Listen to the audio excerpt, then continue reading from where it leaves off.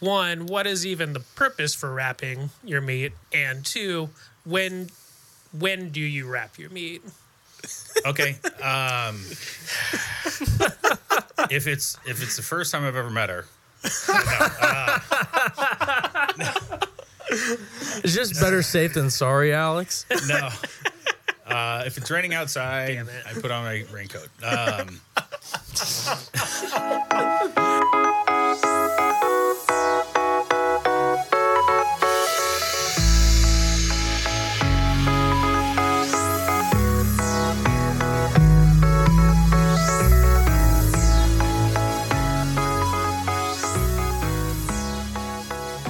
Hey, welcome back to Sauce on Beer Bourbon Barbecue. I'm your host, Kevin, joined here by my co-host, Alex. Hi, everyone. And then our other co-host, Guy. What's going on, everybody? And we are back at probably one of our favorite locations to ever record. Definitely.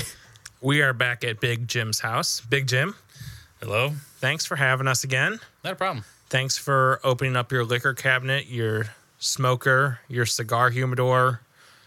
Thank you for just taking care of us. This is like Disneyland.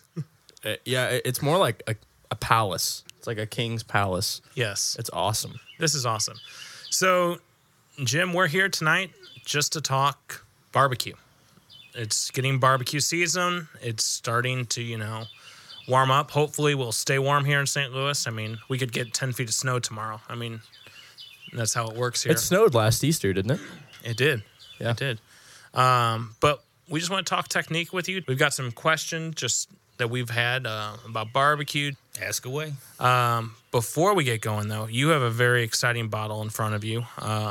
The Jameson Crested from Ireland, 80 proof. Guy has requested that we do a cork pop on it. So who's going to take the cork pop?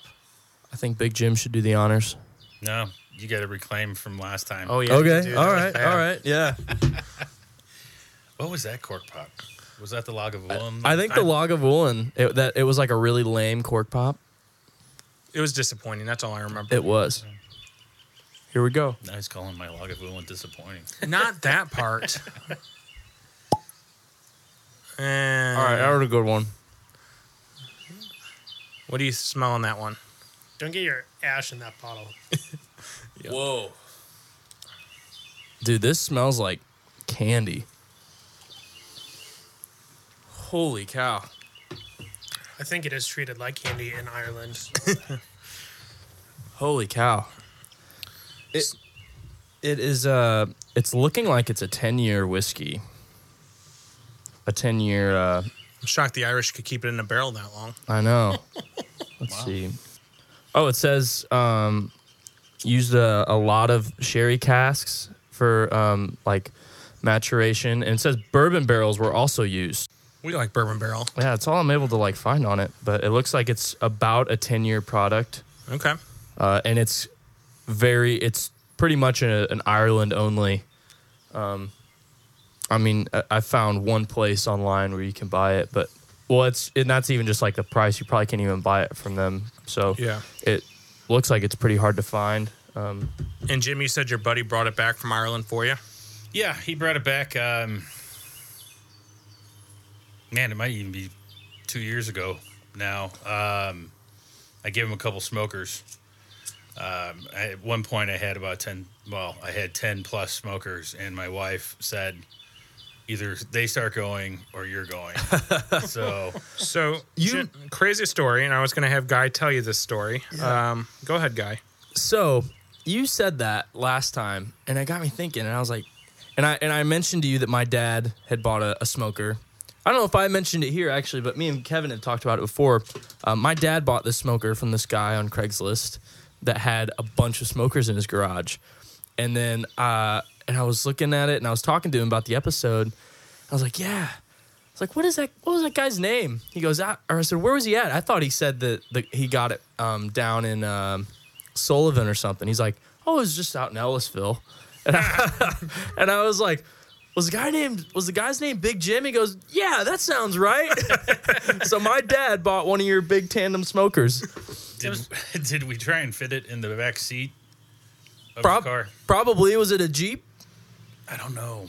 I can't remember. There was somebody that had a car that was trying to fit like an ugly drum I had in the back seat, and I'm like, I this ain't don't. gonna work, Your dad man. doesn't have Oh an no, ugly drum. it was his smoker is really dope. And it is he drives a Jeep or a Pilot. So Did he pick it up with a buddy? He said there was another guy here. He said it took like 3 guys to. Then that Lift it up that into was his my guy. old stick burner, the old cast iron quarter dude, inch. it just like Yeah. weighs a metric Yeah. ton. It's Yeah. like Yeah. a smoker. Yep. And that's what I felt good that it was going to. Well, now your dad, because it knew these guys knew what they recognized what it was, and it was going to a good home, so to speak, instead of somebody that's going to use it as a grill and let it sit outside and rust out. Yeah, I mean, So- we had what? What did your dad make that one time we were over there? Was it pulled pork or was it actually brisket? He did pulled pork, and he also smoked some venison. He smokes every spring. We go to. Actually, we're getting ready to go in a few weeks. We go spring turkey hunting, and like we go down to Merrimack Springs and just get more trout than we should. Go to the park. and so we smoke trout, and man, he uses it all the time. They've awesome. They've got a smoked chicken. Him and my mom have a smoked chicken down that is just, oh my gosh, it's fantastic. And this is on the old stick burner? Yeah, he's kind of he's reworked and fabbed a little bit of it because the vent was, it was like drafting in like a lot of heat really close. So he's got that closed off a little bit more, and he's dampened it out because I had a couple old grill grates that I wrapped with aluminum foil, and I was telling them, yeah. usually you want to have dampers so it directs the heat down the smoke along and up, and then does its business. But they're like, don't worry about it. Yeah, Good. I'm like, they heat their house with a wood stove, and he grew up cooking on a wood stove and a smoker, and nice. so yeah, that thing's awesome, and it like we're using it on we're smoking on Easter, aren't we? Yeah, I think so. Yeah. So let's kind of jump in there. Yeah, it's crazy small world, Right? right? It's a very small I world. was like, how many people can have like a garage full of smokers in Ellisville? Yeah, Maybe just one. Yeah, the guy that's now still married. Yeah. So yeah, I gave Jimmy two smokers, an old stick burner that guy and his dad and his grandpa had welded vertically. So firebox, a chimney with a damper, and then the compartment was vertical. Whoa. So that was my pork butt, okay. machine. Yeah. And then I had it was a double tall, ugly drum.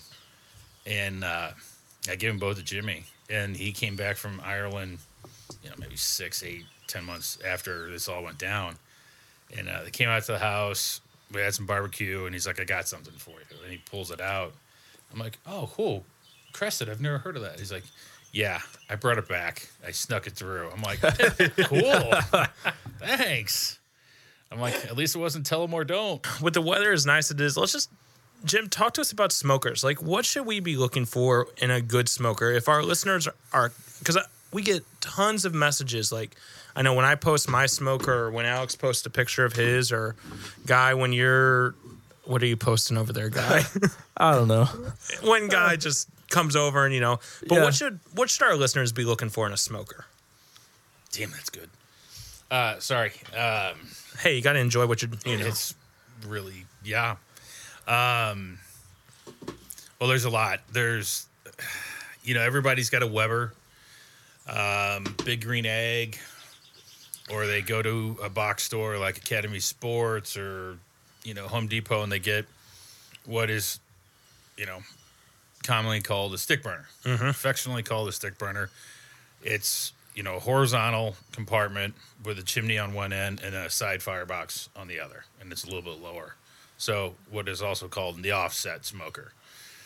Tandem, would people call it a tandem smoker too? Tandems are going to be, you have the two compartments. Like there's that gas, one side's gas, one side's charcoal.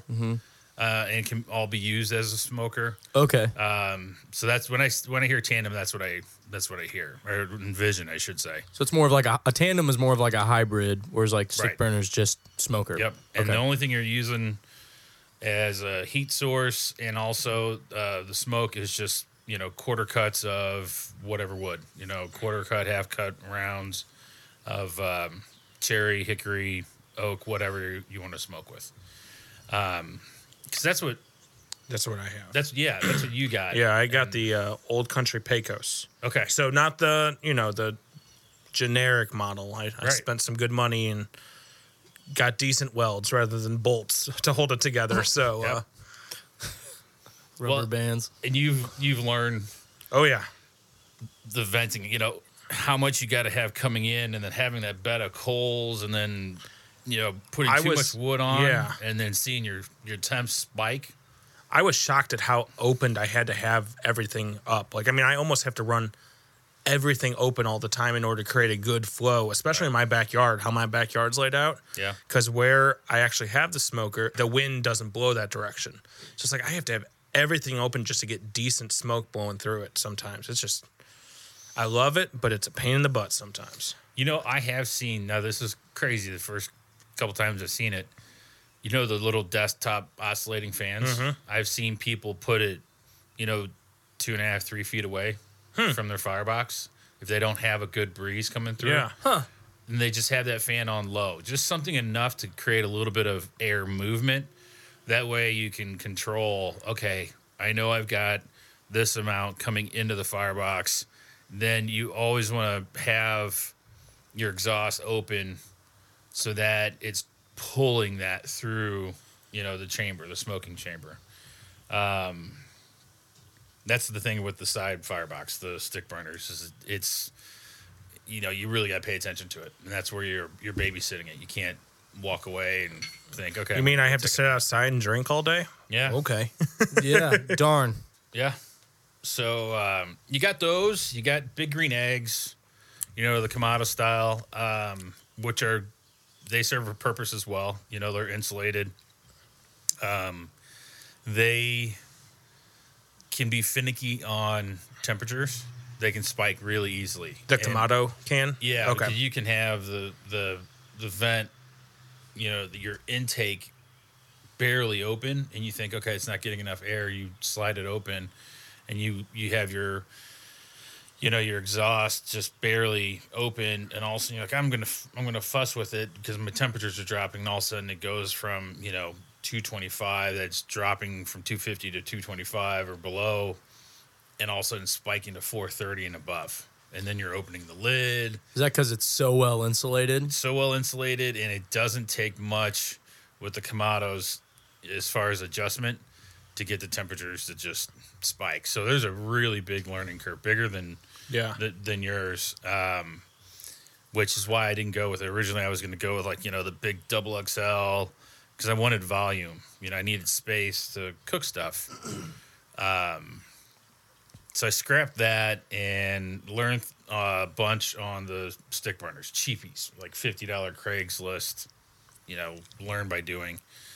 And that's where I figured out, okay, I want something that has better insulation first off, and that's when I came across the gravity feeds.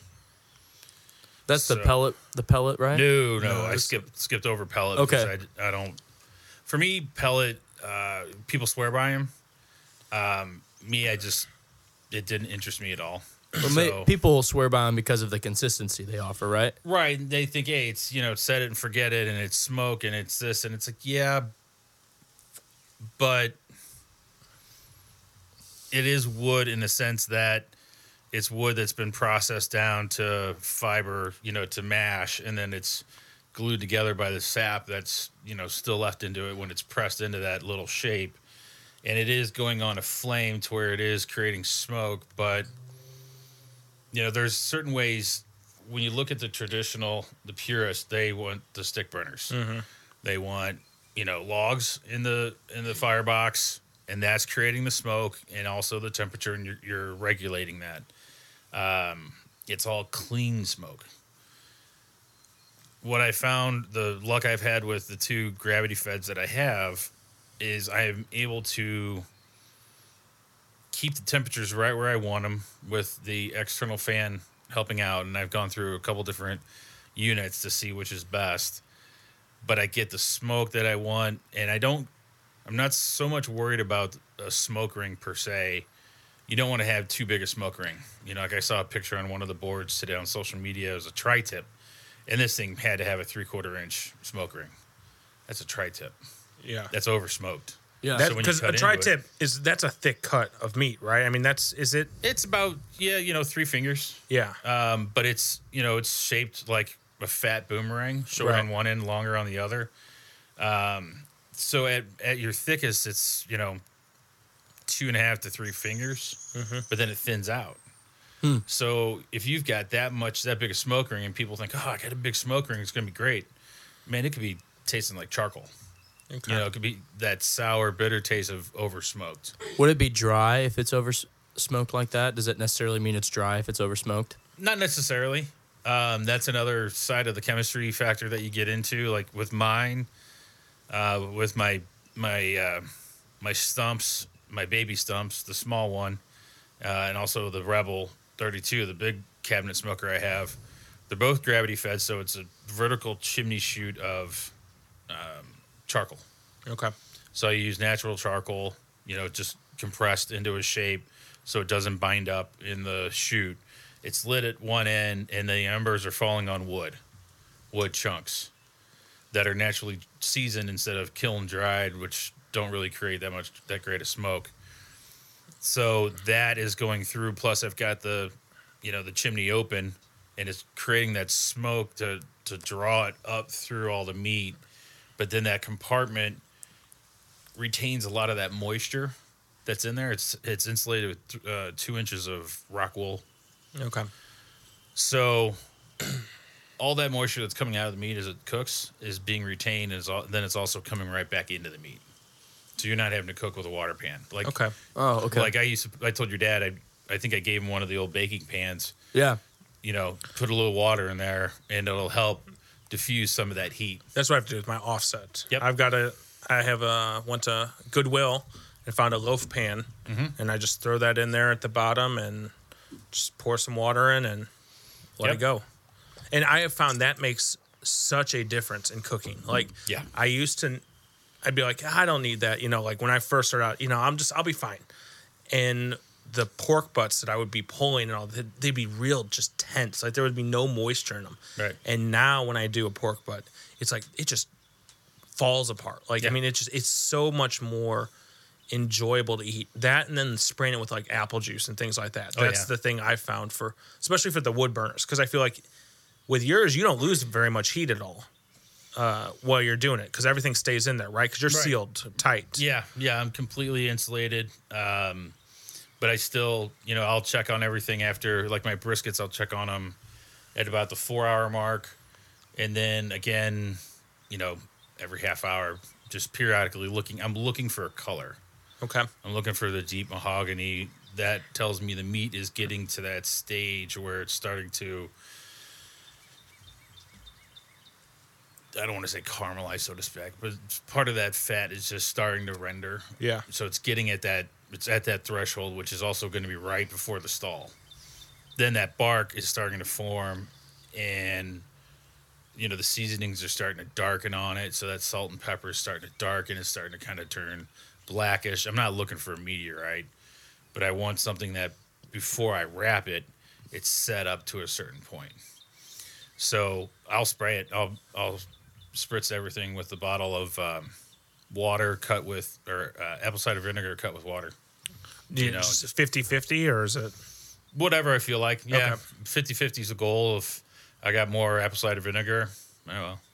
Because it's really not imparting flavor onto it. It's just keeping moisture on the surface of the meat. There are two things that are going to help meat attract smoke. First, if you think of the tri-tip. All right, so it's like a boomerang, like a wing on a plane. It's smooth. You need it to be coarse. So that helps break up the airflow. Yeah. Because if you got something that's smooth, the smoke's going to go right past it. If you've got seasoning on there like the salt and pepper, it's going to help trap some of the smoke. If you keep it moist, it's also going to help that smoke adhere and sink into, soak into the meat. The more arid the climate, the less it's going to retain, like a good smoke. Because you can have a really shallow or kind of a faint smoke ring and have great smoke flavor. And that's what you're really going for is flavor, and because it's got to look good, smell good, and taste good. Right. So yeah, yours definitely. Half pan of water, Yeah. and you can be like, oh, great. Open the lid, spray. Come back 15, 20 minutes later. So with the spraying, I'm curious, do you do that to build a bark like you were saying, or do you is that something you do more before there's a good bark in order to get one, or is it something you do even after there's a good bark on your meat? Definitely in preparation for building a bark, because that, like I said, the moisture is helping that smoke, attract the smoke. But if I got the bark where I want it and I'm ready to go and it feels good in my hand, then I'm going to wrap it. I'm going to wrap it in the butcher's paper. I'm going to put it back in there, and then I don't have to worry about it, at all. Let's talk about the butcher paper real quick. Yeah. Because I know on a lot of boards that I see, people will be like, do I need the butcher paper? Like you get those starting out questions. Do I need the butcher paper, or can I just tin foil it? Can you talk about the importance of the butcher paper compared to the tin foil? Butcher paper is going to help the meat breathe. So you're going to have a little bit of moisture loss versus on that aspect versus foil, it's going to keep everything in. So then if you have something that's wrapped in foil and you're trying to cook it, from you got it at 140 degrees and you're trying to cook it past 160 all the way to finishing, like 200 degrees, there's a lot of moisture that is being pulled out from the meat that is hitting that aluminum foil. It doesn't have anywhere to go. So then you're just kind of roasting,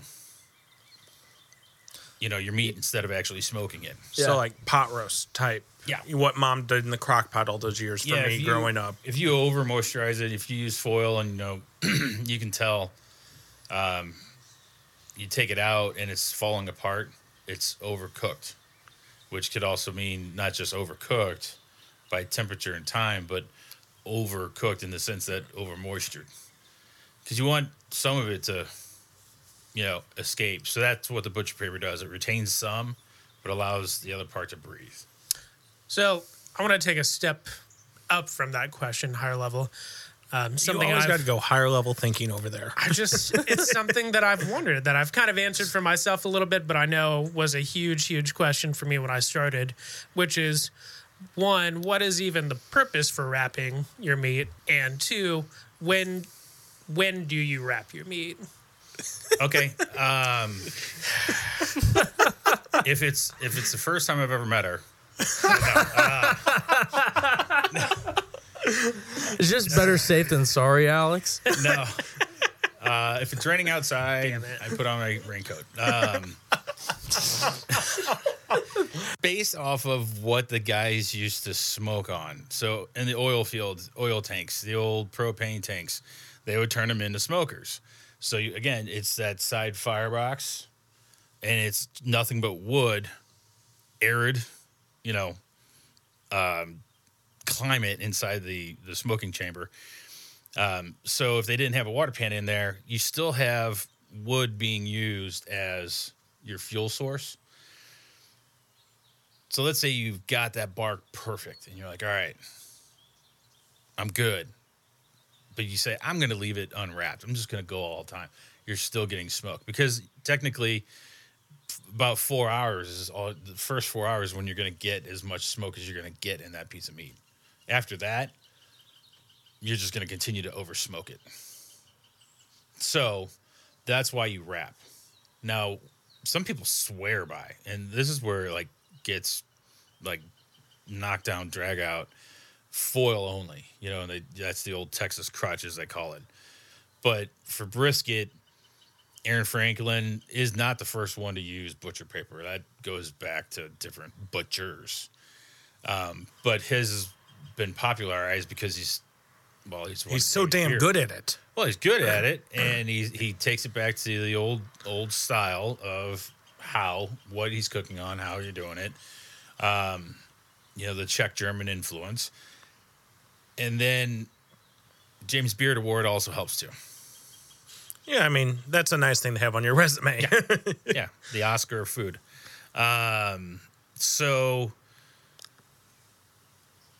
sometimes, like I can go in my gravity feds, I can go a full cook and not wrap anything. Pork butt, brisket, and just let it go. Because my fuel source is charcoal. Now, the charcoal that I use it's oak. So it's already imparting some flavor into it, and then I'll use post oak for the brisket, and then hickory for the pork butts. Then there are times, the last couple smokes, I've pulled them out and wrapped them. The brisket was more about 6.5 hours, just because the level of what's coming through, volume wise of air, and what's in the chamber is different than if it was the side firebox. Because there's, the offset or the stick burners have got a lot more draw in a smaller compartment. So your time frame gets shortened a little bit. The pork butt, I think I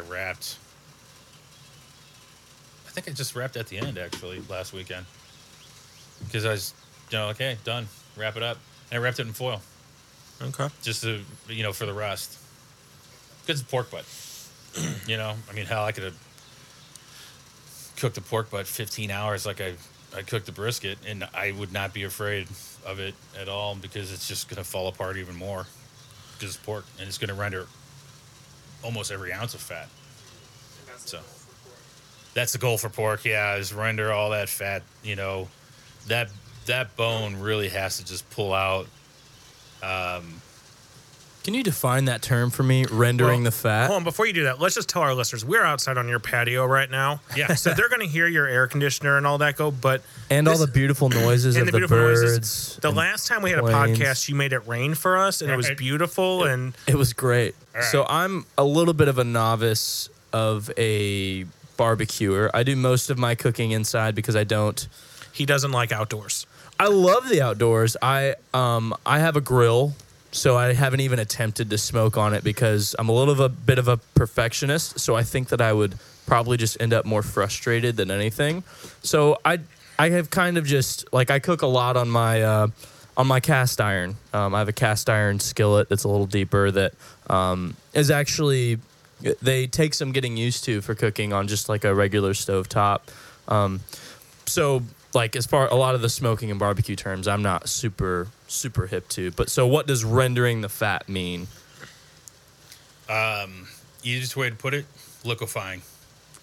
Oh, okay, that makes sense. So taking a fat cap on a pork butt and chemically and physically changing its state from a solid to closer towards a liquid.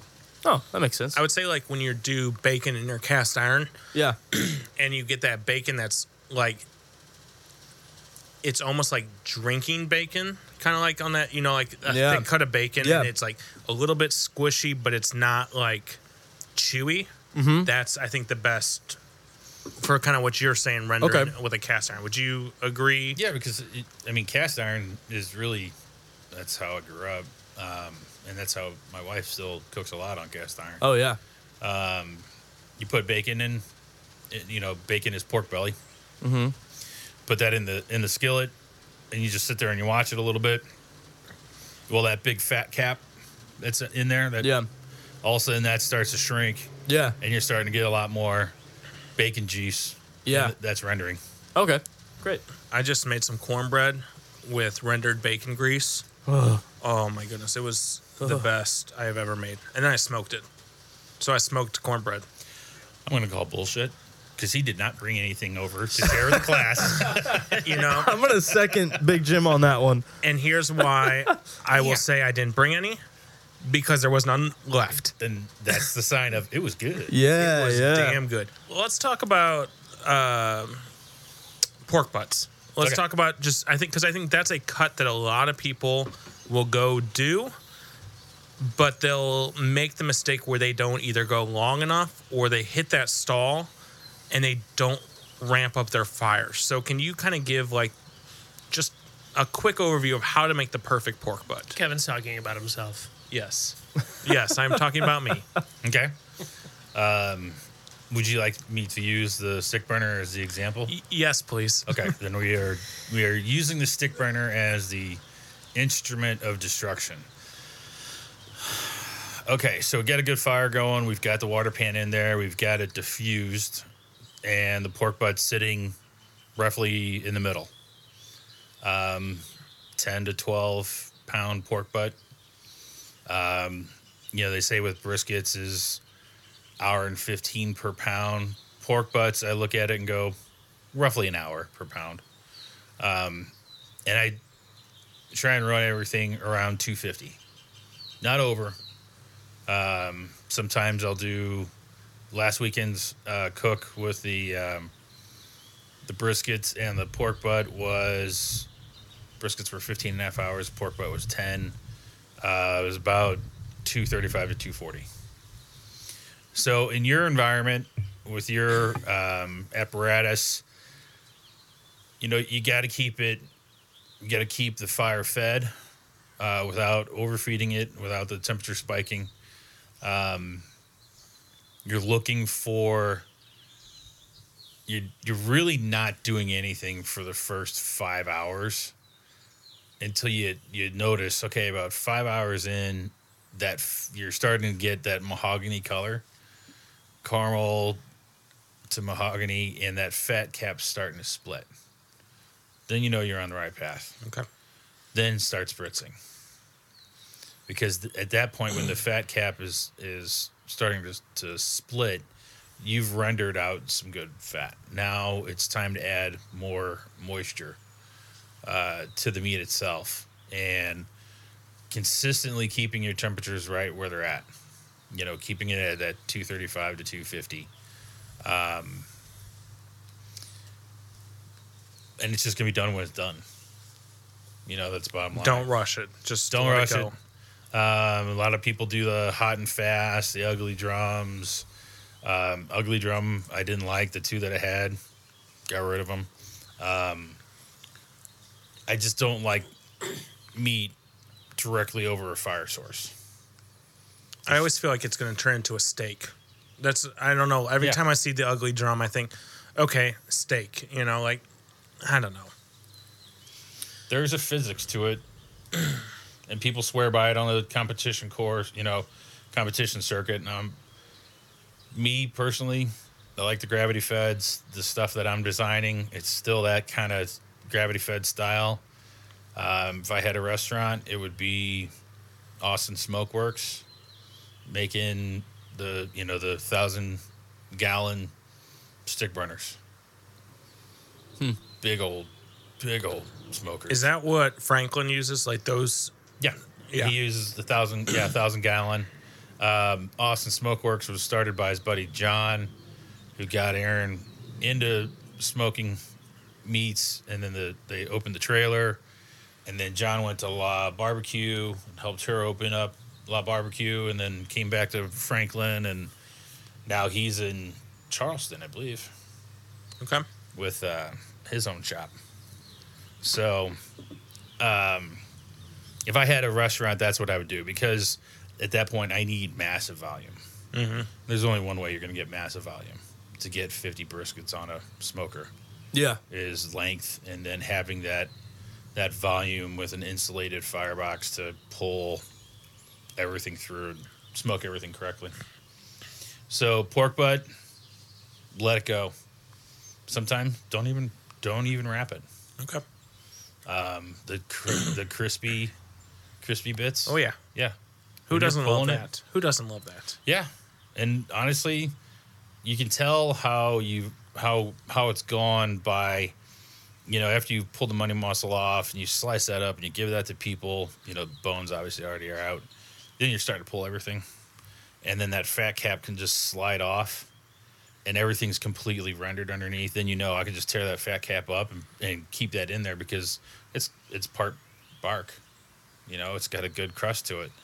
Then there are other times that everything's perfect, but then that fat cap was just thick enough in some spots that it's still a gelatinous mess. So you just take that and discard it, which I was corrected one time by a couple people. No, we want to eat that. And I'm like, great, I won't watch. Woof. Oh, man. So what do you look for to say that it's done, whether it be a pork butt or anything else? Are you looking for temperature, texture, a mix of the two, something different? Mix of the two. For pork butt, it's really... I use the Lollipop probe from ThermoWorks, and you can tell as soon as you go in, it's like a hot knife in butter. No resistance whatsoever. You're done. You can take that out, and you can tell too on the smoker if it's kind of starting to fall apart a little bit. Okay, great, I'm done. You can pick it up and move it and be like, all right, I'm going to lose half of this. Has that ever happened? Yeah. Oh, yeah. Yeah. You'd be like, okay, time to just go ahead and wrap you up to keep the shape. Then I'll wrap it in butcher's paper at that point. And then I wrap everything in a towel before I put it in the dry cooler. So that was the big thing. We talked about that last time, the wrapping it in a towel and all that kind of stuff and putting it in the dry cooler. I did that for Thanksgiving. I did 3 turkeys. And I found some old T-shirts that I didn't care about anymore. And I put all that in the cooler, and I just took it to my parents' house, and I said, just let it go. It'll be fine. Yeah.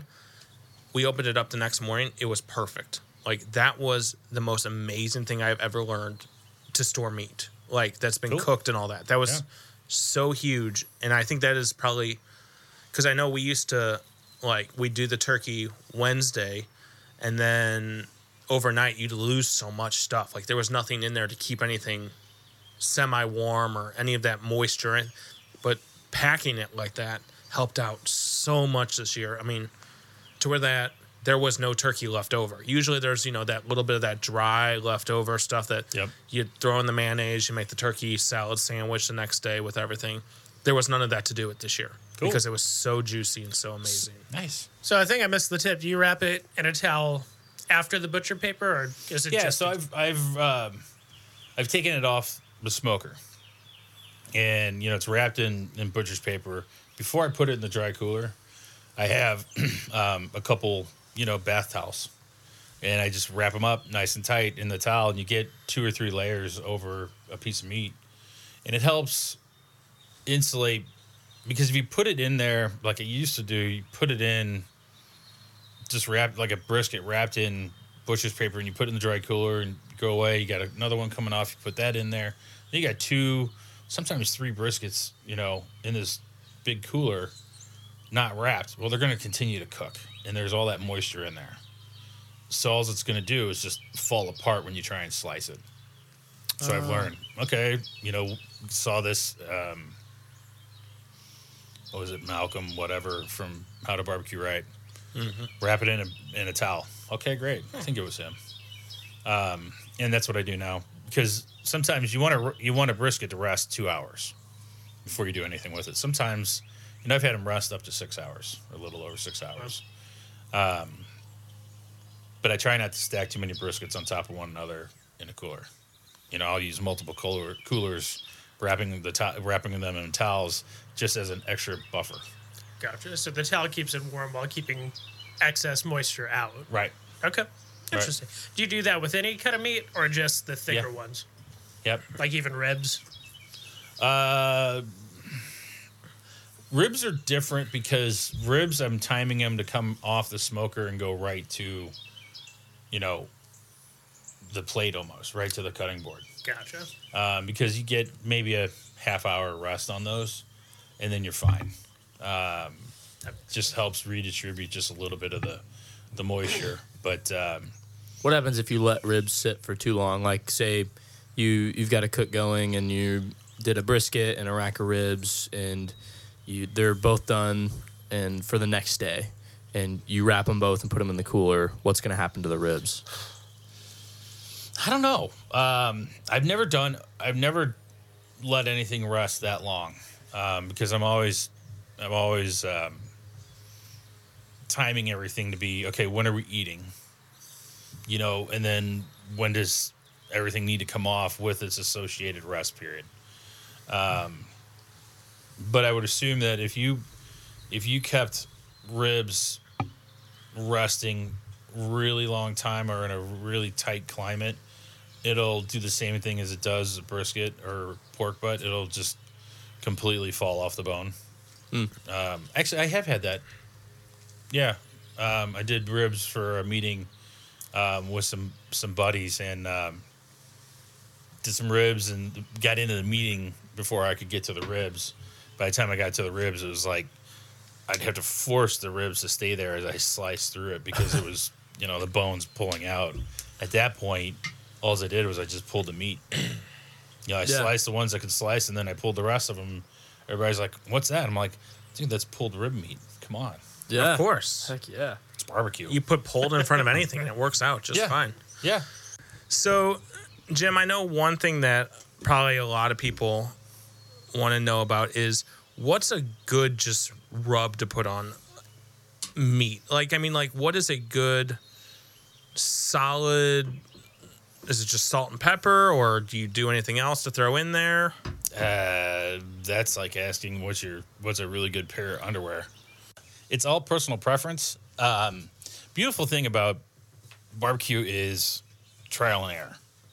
I've got so many commercial rubs in the pantry that my wife would find at Schnucks over in Ladue and be like, "Hey, this was on sale, so I got it." Okay, cool. We'll give it a shot. I'll smoke some ribs, and that's where I experiment with my rubs is on ribs. My wife makes a great rib rub. My rib rubs usually suck. So I stick with, you know, my kosher salt for the East North Carolina pulled pork, and the Central Texas brisket is just the kosher salt and coarse ground black pepper. But, you know, that's where I say experiment. Have fun with it. Yeah. Try something. You know, I've always wondered what would a set of ribs taste like with like taco seasoning on it as South of the base. border style ribs. Ooh. Yeah, start with the taco seasoning in a bowl, and then add something else to it. Taste it with your finger, and go, all right. You know, rub it on half of the rib, half the rack. You can cut a rack pretty easy. You could, yeah. Let's talk about fuels. I know you use stick burner, the gravity fed. What makes a good fuel for barbecue? I mean, like, is there any place in particular like you should look to get wood from, or I mean, is it just what you can find? I would say that tried and true is post oak, white oak, hickory. Some people still use mesquite. Whatever wood you use, cherry, apple, pecan, the fruit woods, you just want to make sure that it's seasoned correctly. A lot of times when you buy wood in a store, like I used to buy quarter rounds when I was desperate, a bag of quarter rounds from Menards. And again, I was desperate because I was out. And that stuff's kiln dried. It's like something that every ounce of moisture has been, sucked out of it. All it's going to do is just go up, and it's just going to be a flare up. And then that's it. You're not going to get much smoke out of it. Then you got some other stuff that you get. It's just so sappy still that it's not giving off a clean smoke. I've reached in with the welder's gloves and taken stuff out of, the old stick burner. Yeah. Your dad's smoker. And been like, nope, and just start all over. I've dumped complete fires before in the middle of smoke because I'm not getting what I should be getting. What should we be looking for in a smoke? Like, as you are doing this, what kind of colors, or like, are you looking Thin for? and blue. Thin and blue. Okay. So your first few hours, thin and blue. You don't want the choo-choo train. You don't want, because that's dirty. It's going to be a lot of creosote. So it's going to impart a bitter taste on your meat. So thin blue smoke. You're going to get the smoke on there. You know, it's going to get the flavor in the meat if you've got it moisturized, air quotes here. You know, you've got the water pan in your smoker, you're spritzing on it on a regular basis every 20 to 45 minutes, spritz that thing heavily, you know, but without taking off the rub. You know, woods here in St. Louis, if you're going to look for a retail establishment, is St. Louis Barbecue Store. Mm-hmm. Their woods are phenomenal. That once I tried their wood, I haven't gone back. Yeah. To anything else, and it's not anywhere near me. It's my neck of the woods right there. Well, and it's worth. God, that would suck if it was out here by me, because I'd be out there every minute of the day going, what can I get away with buying? I do that at the liquor store. With kinky vodka. That's No, Kevin's no, choice of drink nope. that he hasn't talked about yet, but No, he just drinks kinky every day. I'm not inviting him back next time. I have a question about aging, like seasoning specific woods. So like I said, we were talking about this earlier. I grew up heating our house with a wood stove. You know, cooking on a wood stove at, you know, down in our cabin at deer camp and stuff like that. What have you experimented at all with, like cutting a chunk of wood off of a tree that's been felled and like seasoning it and figuring out, oh, this takes, or are there age statements on seasoned wood that you buy from, what was St. Louis Barbecue Store, and that it? That you're like, oh, if this has been seasoned for a year or maybe 6 months, or, you know, a lot like there's age statements on whiskey. Is there age statements on seasoned wood that you're like, oh, if this is younger than a year, I won't use it to smoke with? No age statements. You know, some of the stuff, the one bag that I have out there of post oak, it was smaller chunks. It kind of hung around a lot longer in the firebox than the other stuff. So you could tell, at least I was looking at it in the way of people that overcook or undercook a brisket. They're either going to, you know, if it's overcooked, they're going to slice it really thin. Because if they slice it the right thickness, it's going to fall apart on you. If it's undercooked, then they're going to try and, you know, cut it the other way. This being such small chunks, I figured it wasn't seasoned all the way. So I know, okay, after a couple times, you know, throwing a couple chunks in there, all right, it's going to take a few more chunks to get in there, but it's going to stick around a lot longer. But it's not going to turn to ash as quickly as some of the other, you know, hickories that I have out there. It's just the vendor. It's just, there are so many variables with it. It'd be great if there was, but I think if somebody was actually to test, you know, do a moisture test on wood on every piece, you'd have the cost of wood being, Yeah. The cost of some bourbons and scotches. exactly. Right. I'm burning $100 bag of wood. Oh, jeez. Yeah. Let's not give anyone ideas. Let's Right.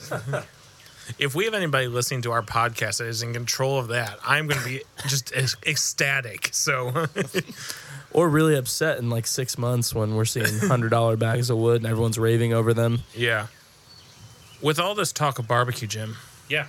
I know that you have something for us, and I think we'd love to try it if you're willing. Yeah. I went to Sugar Fire. Oh yes. Let's go. Did you bring all their 12 sauces that I love so much? Because I really do love their sauces. Their white sauce. Oh man. Their coffee sauce is actually one of my favorites. Yeah, that's a pretty good one. But you have something for us. Look at the time. Oh, is it time for us to leave? Oh, Just me. Alex, you Yeah. can stay. Thank you. Yes. How the tables have turned. I just didn't talk. That's all I needed to do.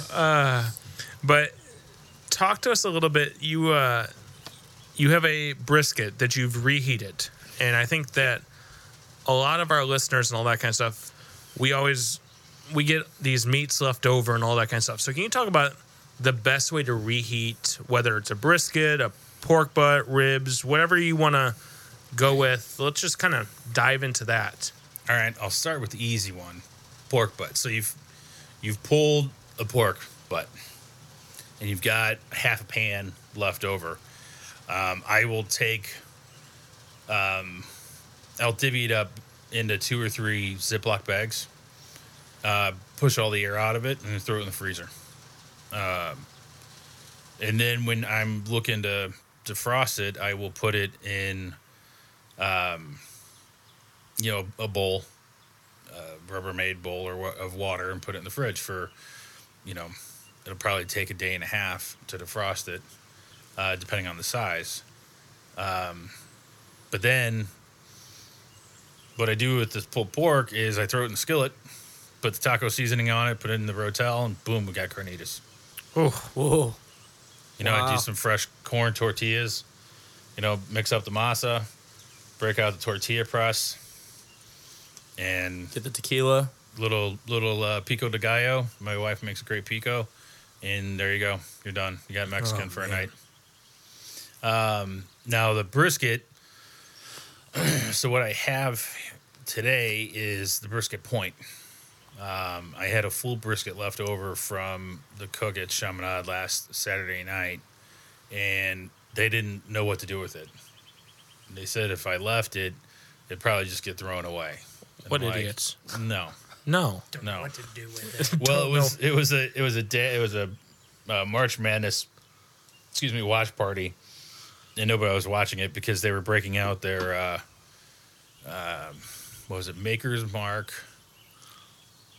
I guess the Fowlers Club bought a barrel, Okay. Oh, nice. so they're all paying their $100 for donating the $100 for Fowlers Club, and then one of the bottles got broken open, so they were all enjoying that. Yeah. Yeah, I'd already gone through a brisket and all the pulled pork.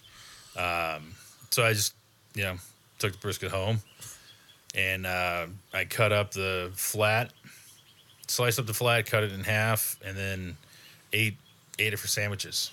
And at that point, I was taking out 3 and 4 slices, putting it on a small plate, covering it with a wet towel, paper towel, throwing it in the microwave for 30 seconds.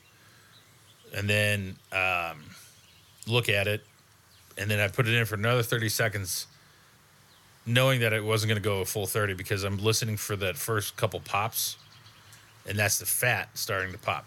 At that point, I cut it, put it on my bun, pickles, mustard, done.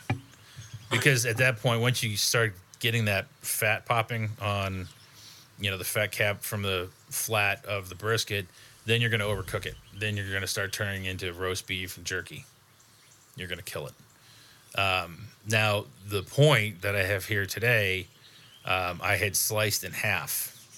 So I had taken both of them, put them in the Ziploc bags, put them in the freezer, took them out. I guess it was Thursday. Put them in a cooler.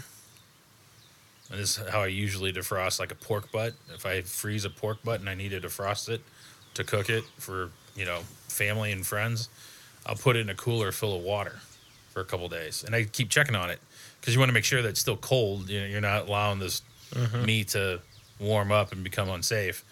But so the brisket points have, defrosted in a cooler. Then I put them in the fridge earlier this morning, and now they are in an oven. They went in at 11:15, wrapped in aluminum foil individually at 250 degrees, and I turned it down. I think it was about 1:15. I turned it down to just warm because I had taken the internal temperatures on both, and they were well over 140. Okay. So we are, beyond the temperature for safe reheating, so nobody's getting sick or sicker than they are. But which all the cigar smoke's probably great for you, isn't it? It's wonderful. I love these guys. I don't care. I love you, Alex. Slice them up. Slice up some burnt ends. I'll slice them all up, and then whatever's left over doesn't get eaten. I've got 6 buns that got defrosted as well. They were frozen. Oh, man. So if they're good, eat them. If they're not, I'll throw them in the trash. Don't care. But hey, we got plates and forks and stuff like that. That's Awesome. great. So we're going to take... Go ahead. Sorry, quick question right before. In your... Obviously, I think we would all probably say it tastes better fresh, like when you're prepared for it to be eaten. What would you say? Because yeah, you've always got leftovers. Mm-hmm. Maybe you don't, but how would you say that it translates? Like you cook from a business perspective, you cook your product to taste a certain way. How do you think that it adds up to what your goal is once it's reheated? You know what I'm saying? Does that make sense? What I'm saying? Is it as close to? Yeah, like how close is it? Yeah. Well, you guys will tell me. I was really happy with the brisket flat. I was pleasantly surprised because, first off, disclaimer: I use freezer Ziploc bags for everything because they're thick. So when you put it's not a regular Ziploc bag. So that and pushing all the air out of the bag or whatever you're freezing is key because air is bad. Any air left in there turns into icicles, freezer burn. Yeah. So that'll kill it. But yeah, you guys tell me if it's like the running joke. I think I mentioned it last time. Is it edible or not? If it's not edible, then there's always pizza. There's always pizza. On that note, let's take a break. Let's enjoy some of this Okay. brisket. Great.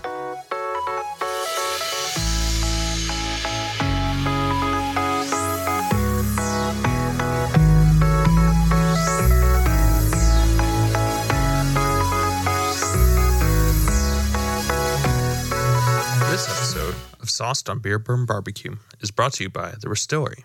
Are you in the market for a one-of-a-kind handmade bourbon lamp? Then you need to check out The Restillery. You can get your favorite whiskey bottle transformed into a one-of-a-kind piece that your friends are going to be jealous of.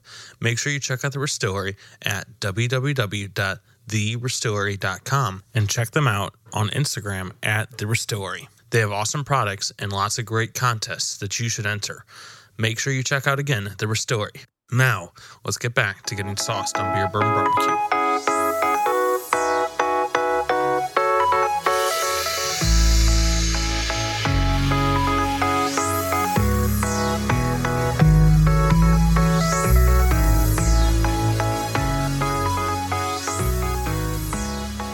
All right, so we're back after. Sorry. No, you're good. Hey, do you want to tell everybody what you're enjoying over there? I don't know what it is. It is a mason jar that Jim has just given. Guy, you and I, we hit it last time we were here. It's magic. It's magic. It's jar of White magic. Lightning. You said from East Tennessee. Yep. Down in the hollers of East Tennessee, it is corn in a jar. What are your thoughts? I'm feeling the proof now. We don't know Went what right the to my proof head. is. We have no idea. It's That is a good mason jar. all it says is 40th on the top of it. But it definitely tastes like corn. It's very sweet. It's very good. It's great. So reheated barbecue, I would give it 2 thumbs way up. As long as definitely. I think it has to be done right, and I think the way you told us to do it is the best way to do it. I think bring it up slow, foil it. I mean, I would never have thought to do that. Normally I just think, throw it in a pan and put it in the oven, but foiling it truly helps, I think. Yeah, because at that point you're really just trying to retain all the moisture you can, because the oven is just such an arid environment, And if you have something that is exposed to the oven, it's just it'll turn it into a hockey puck. So, yeah, something you've labored over, and and are proud of, and then you take it and you reheat it, and all of a sudden you're like, crap, we are ordering pizza. Yeah, no, I've never.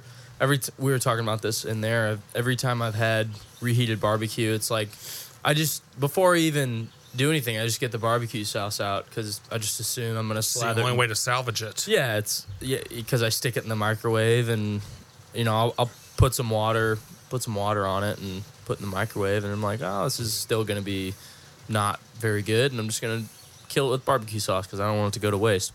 That tasted better than most brisket I've ordered anywhere else, like quote unquote fresh. I can't believe that they serve it to me fresh.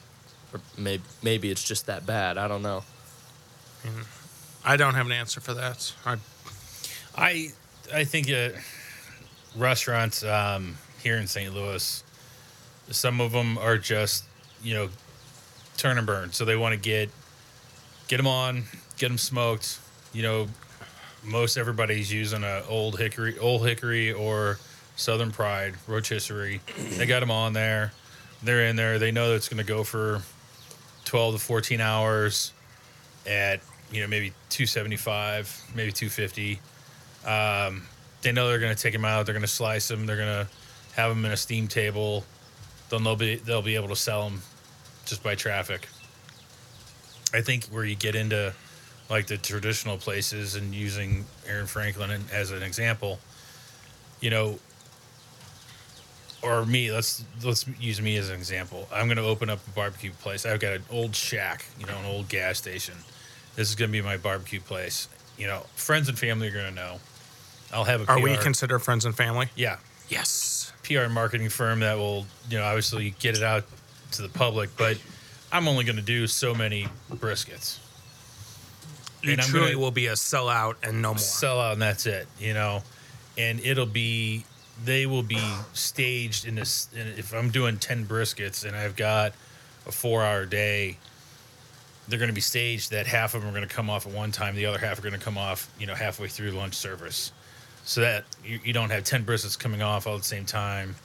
I shouldn't say coming off. They're done with their rest, their 2-hour rest period, so that you can slice them and go. I think what you run into is that people are open from 10 to 8 or 10 to 9, and they want brisket all day long, and they're just mass producing it. Yeah. So when people compliment me on my brisket or anything else, my barbecue in general, I'm like, that's great, but I don't own a restaurant, so I don't have to overcome that challenge. Yeah. Maybe on a very minute scale when I'm doing large parties and I'm pulling 6-8 briskets off, and I know, hey, I've got this rest time, and I know they're going to be served at this time, and I'm trying to slice them live, because that's what you got to do, slice them live. You can't pre-slice it and have it all sitting there, but stuff's going to end up sitting there because not everybody's going to eat all at the same time. You still want what's sitting there to be positioned in a way that it's still good. So, Ask your question, Alex. I told you couldn't ask it. Right. Is the corn whiskey over there? Yeah, I think it's been made down. The question I'm supposed to ask. That you weren't allowed to ask inside. And I did anyway. So, I like I said before, I was ashamed to say that I didn't know what exactly burnt ends were, because I didn't know if there was a certain kind of meat or a certain cut of the meat or what made them that. And you answered me already, but if you wouldn't mind talking about that again. sure. Burnt ends come from the point end of the brisket. At the point, there are two muscles that make up a brisket. One that goes over the other. So the one on the bottom is the leanest section. That's the flat. The one that goes over the top in a crossing pattern is the brisket point, and it's heavily marbled with fat. So traditionally, those are what point towards the firebox, using the stick burner as the visual. That's where you have the point has the ability to it's got the greatest room for error. Let's put it that way. So by having all the heat hitting that first, you're getting something that's really developing a really pronounced bark, and it looks burnt. It almost looks like the meteorite at that end, and that's where you're getting those little cubes of. You're getting to the edge when you're slicing the point. You're getting to the edge, and by that point, you just roll it over like I did, and you just cube it down. Yeah, they were very good. Thanks. So could you do burnt ends off like pork butt, or does it have to be brisket for traditional burnt ends? Traditional burnt ends is brisket only. What you have nowadays is you have pork belly burnt ends. So people will take a pork belly, they'll smoke it down to a certain point, and then they'll cube it up, and then they'll put it back into a pan, and then put more, brown sugar on it and rub and some sauce, and then they put that back into the smoker, and then it comes out this candied, pig meat. I've done that before. I've done pork belly burnt ends, and it's candied pig, and it just melts in your mouth. That sounds really great. good. Yeah, I took it up to the Elks Lodge last year, and everybody was like, "Oh my god!" So is burnt ends like off a brisket? Is that something that would go on a menu, or is it just always kind of an after product? You always have a little bit just because of the way it cooks. It should go on a menu, if it's a If it's done right. if it's done right and it's a legitimate place, it should have. They should be on a menu. It should be a menu item. There are so many places that have burnt ends as an afterthought because their focus is more pork oriented with snout and feet and other stuff like that. Pork steaks. I love pork steak. I Yeah. love smoking a pork steak and then doing a reverse sear. Yeah. Then you put it over the fire the last 30 seconds. You put a little a thin glaze of barbecue sauce on there before you put it over the heat, and then it glazes up, and you don't even need a fork, or a knife. You need a fork. Yeah. That sounds I mean, really you good. probably don't need Just a use a fork. spoon. Right.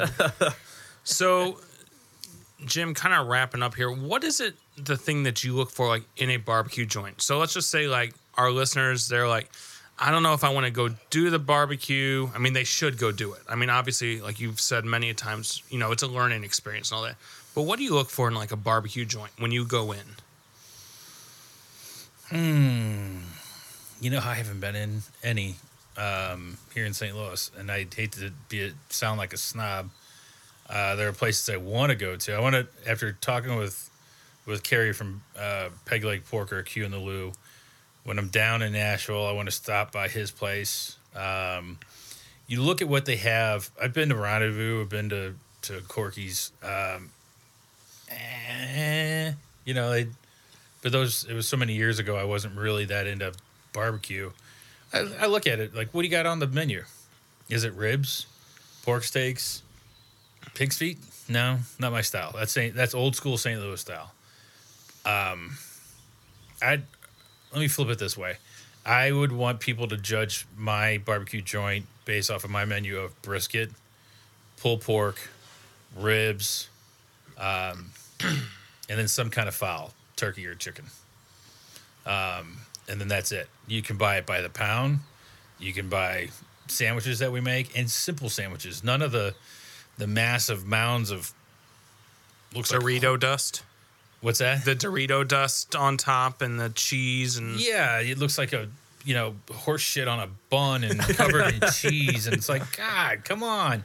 I want to taste the meat, which is why sandwiches today, pickles and a little bit of spicy brown mustard, and just you said it, the acidity. Yeah, breaks it's the up the perfect richness. blend. Yeah. Well, Jim, I know we're probably going to hang out a little bit longer after we end this, but I know for the three of us, thank you very much for having thank us you. over again. Dude, seriously. Thank you for, preparing and just. This is one of my favorite places to be. So, Okay. It's the red carpet, man. Yeah, This it's is the palace. Well, then the next time you and I talked about this online, getting your smoker either over here or somewhere, and then the two of us having a smoke off. Whoa. That would Let's be do it. magical. Yeah, let's think about that, gentlemen. I'm going to go ahead and call that a challenge. Well, just a friendly, fun, like Friendly yeah. competition, yeah. Yeah, we can play. Heck yeah. I'm not liking my odds, but I'll play. I'll put my brats against everything. Okay. That'll be my competition, and no one else will compete, so I'll win. You just have to pick your own category, right? Yeah, exactly. Pick your own cat. That's the type of competition. It's great. I'll bring my little tin can smoker. Hey, that's all right. We'll just set up all of our smokers out on the your driveway and have a hell of a party.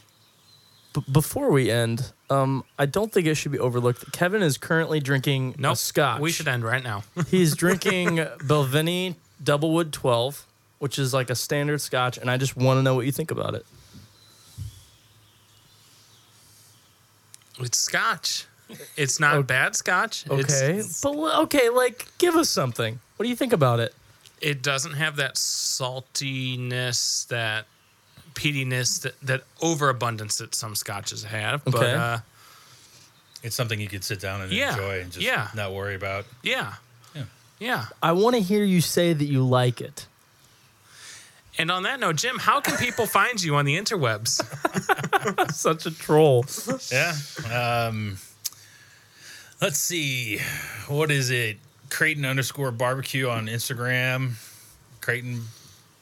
I think that's it. Yeah. And then CreightonBarbecue.com. And I would highly recommend you only follow Jim if you're really hungry, because the pictures of the barbecue that you post, Oh, dude. I mean, it's just Magic. I will throw this disclaimer out. I take the pictures. I don't have a photographer. I don't have a white box. I don't have shadow light or light box. And that's all all when right. your barbecue is as good as what we just ate, you don't need any of that. You let the barbecue do the talking. Like you've said many a times, let the barbecue do the talking. Well, thank you. Guy, how can people find you? It is danger 2 R's _ guy on Instagram, and then don't find me on Facebook. Yeah. Alex? I'm on Instagram at the.alex.experiment. And I am Kevin. You can find me at beer_bourbon_barbecue. You can also find us on Facebook at Sauced on Beer Bourbon Barbecue. Jim, thank you again for having us here. Thanks, man. for sharing, and we appreciate it. I So, enjoy it. Yes. on that note, we hope you stay sauced on beer, bourbon, and barbecue.